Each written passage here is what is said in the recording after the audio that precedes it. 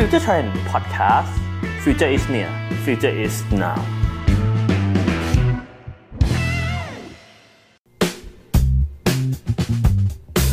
สวัสดีครับขอต้อนรับเข้าสู่ Five Long Learning Podcast 5 นาทีที่คุณจะไม่หยุดเรียนรู้กับผมเพชรศิลวิทย์สิงหาพลใน EP ก่อนหน้านี้ครับผมได้พูดถึงแนวคิดเชิงออกแบบหรือ Design Thinking แต่ในความเป็นจริงแล้ว Design Thinking เนี่ยไม่ได้ถูกจำกัดอยู่แค่การออกแบบผลิตภัณฑ์เท่านั้นนะครับสามารถนำมาใช้เพื่อออกแบบสิ่งต่างๆได้อีกมากมายและหนึ่งในสิ่งเหล่านั้นครับผมมีอย่างหนึ่งที่น่าสนใจมากๆมิสเตอร์บิลเบอร์เน็ตศาสตราจารย์ของมหาวิทยาลัยสแตนฟอร์ดแล้วก็เพื่อนร่วมงานของเขาครับเดฟอดัมได้ร่วมกันเปิดคอร์สนึงครับผมในมหาวิทยาลัยสแตนฟอร์ดเนี่ยแหละครับชื่อคอร์สว่า Designing Your Life ครับผม Designing Your Life เนี่ยเป็นคอร์สเรียนในสแตนฟอร์ดแล้วก็ยังมีหนังสือนะครับออกมาในชื่อเดียวกันตัวคอร์สเรียนและหนังสือเนี่ยครับผมได้พูดถึงการนำ Design Thinking ไปออกแบบในสิ่งที่เราอาจจะไม่นึกถึงกันนั่นคือการออกแบบชีวิตเราครับผมในตอนแรกเนี่ยมันถูกสร้างขึ้นมาเพื่อที่จะเป็นคลาสเรียนที่ช่วยนักศึกษาในสแตนฟอร์ดครับผมค้นหาว่าพวกเขาเนี่ยอยากจะทำอะไรหรือว่าต้องการอะไรในชีวิตหลังเรียนจบแต่ความจริงแล้วเนี่ยแนวคิดของคุณบิลเบอร์เน็ตเนี่ยมันสามารถถูกใช้ได้กับทุกคนในทุกช่วงชีวิตเลยครับ Designing Your Life เนี่ยครับเป็นการย้อนมองแล้วก็วางแผนชีวิตของเราเนี่ยผ่านมุมมองแล้วก็แนวคิดแบบ Design Thinking ครับในกระบวนการนี้เนี่ยเราก็ยังคงใช้5ขั้นตอนครับของ Design Thinking อยู่เหมือนเดิมตั้งแต่การทำความเข้าใจปัญหานิยามสิ่งที่คุณต้องการสร้างสรรค์ไอเดียวางแผนชีวิตทำโปรโตไทป์ครับและนำมันมาทดลองอาจจะงงในบางข้ออยู่นะครับในตอนนี้แต่เดี๋ยวผมจะขอยกตัวอย่างไปเรื่อยๆซึ่งสิ่งนี้ครับมิสเตอร์บิลเบอร์เน็ตเนี่ยเคยขึ้นพูดบนเวที TED Talk ในเรื่องของการทำ Design Thinking ออกแบบชีวิตเนี่ยครับโดยเขามีไอเดียที่เข้ามาช่วยเสริม Design Thinking ให้กลายเป็น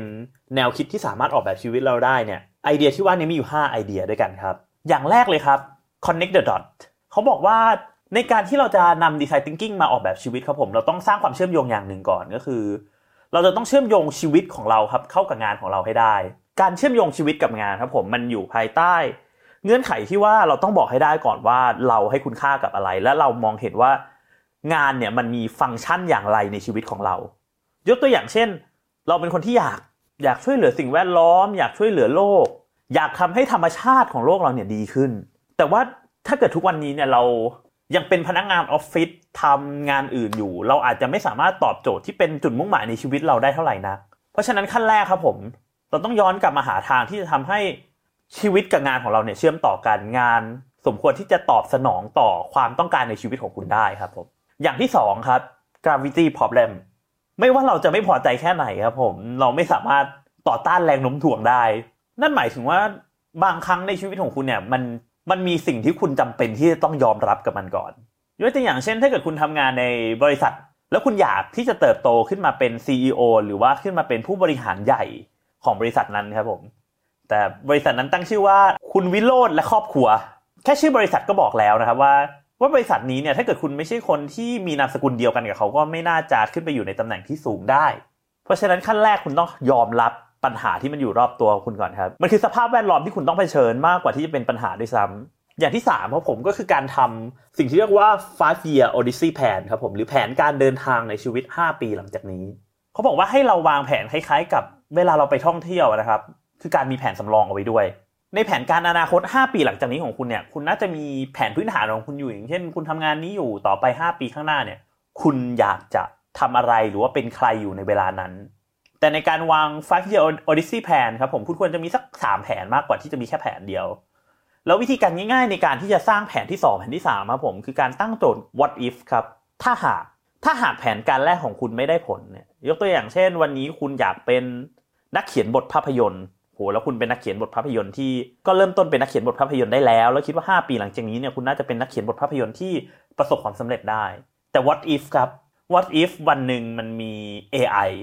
ที่สามารถเขียนบทภาพยนตร์ได้แล้วทำให้คนทำงานเขียนบทภาพยนตร์ทุกคนเนี่ยตกงานถ้ามันเป็นเช่นนั้นแล้วคุณจะไปทำอะไรครับอีกคำแนะนำหนึ่งที่คุณบิลเบอร์เน็ตบอกไว้เนี่ยก็คือเป็นไปได้แผนการเหล่านี้เนี่ยมันไม่ควรจะใกล้เคียงกันเกินไปอย่างเช่นคุณเขียนบทภาพยนตร์แล้วคุณรู้สึกว่าถ้าแผนนี้ไม่ได้ผลคุณไปเป็นนักวิจารณ์แทนก็ได้มันอาจจะได้ผลนะครับแต่ว่ามันทำให้เราเห็นภาพที่มันไม่ต่างกันนักเท่าไหร่ลอง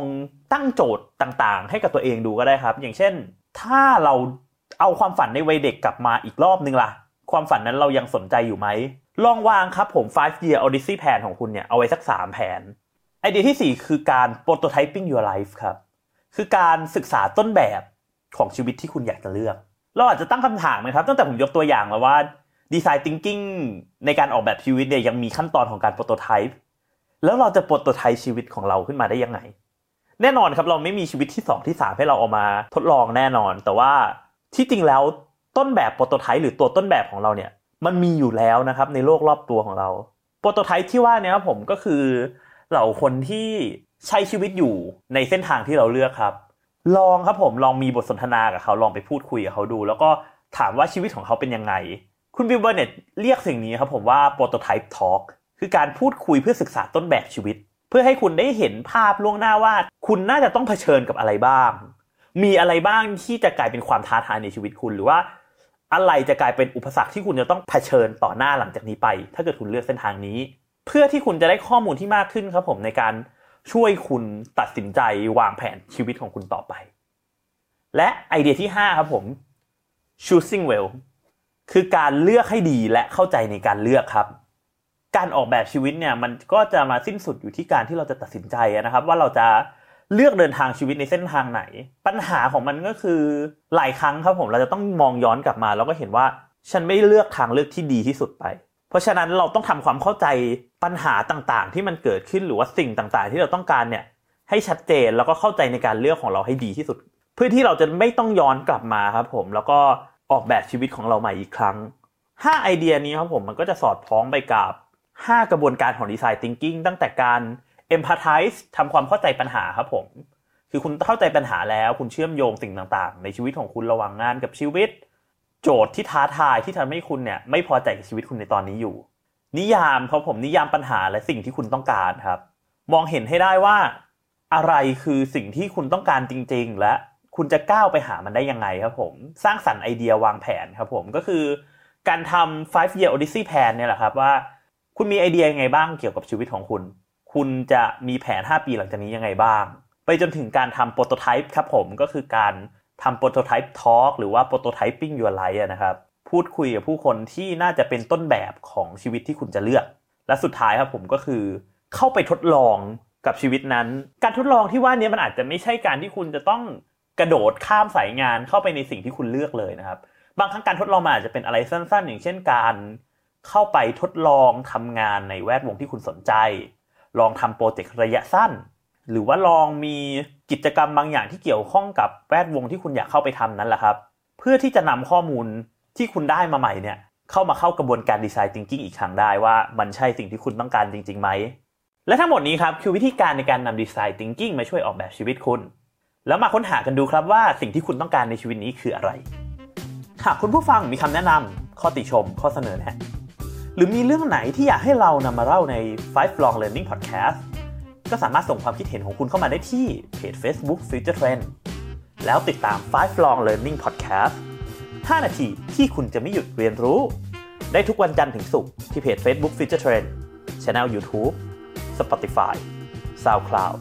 และช่องทางอื่นๆแล้วมาสร้าง Lifelong Learning ไปด้วยกัน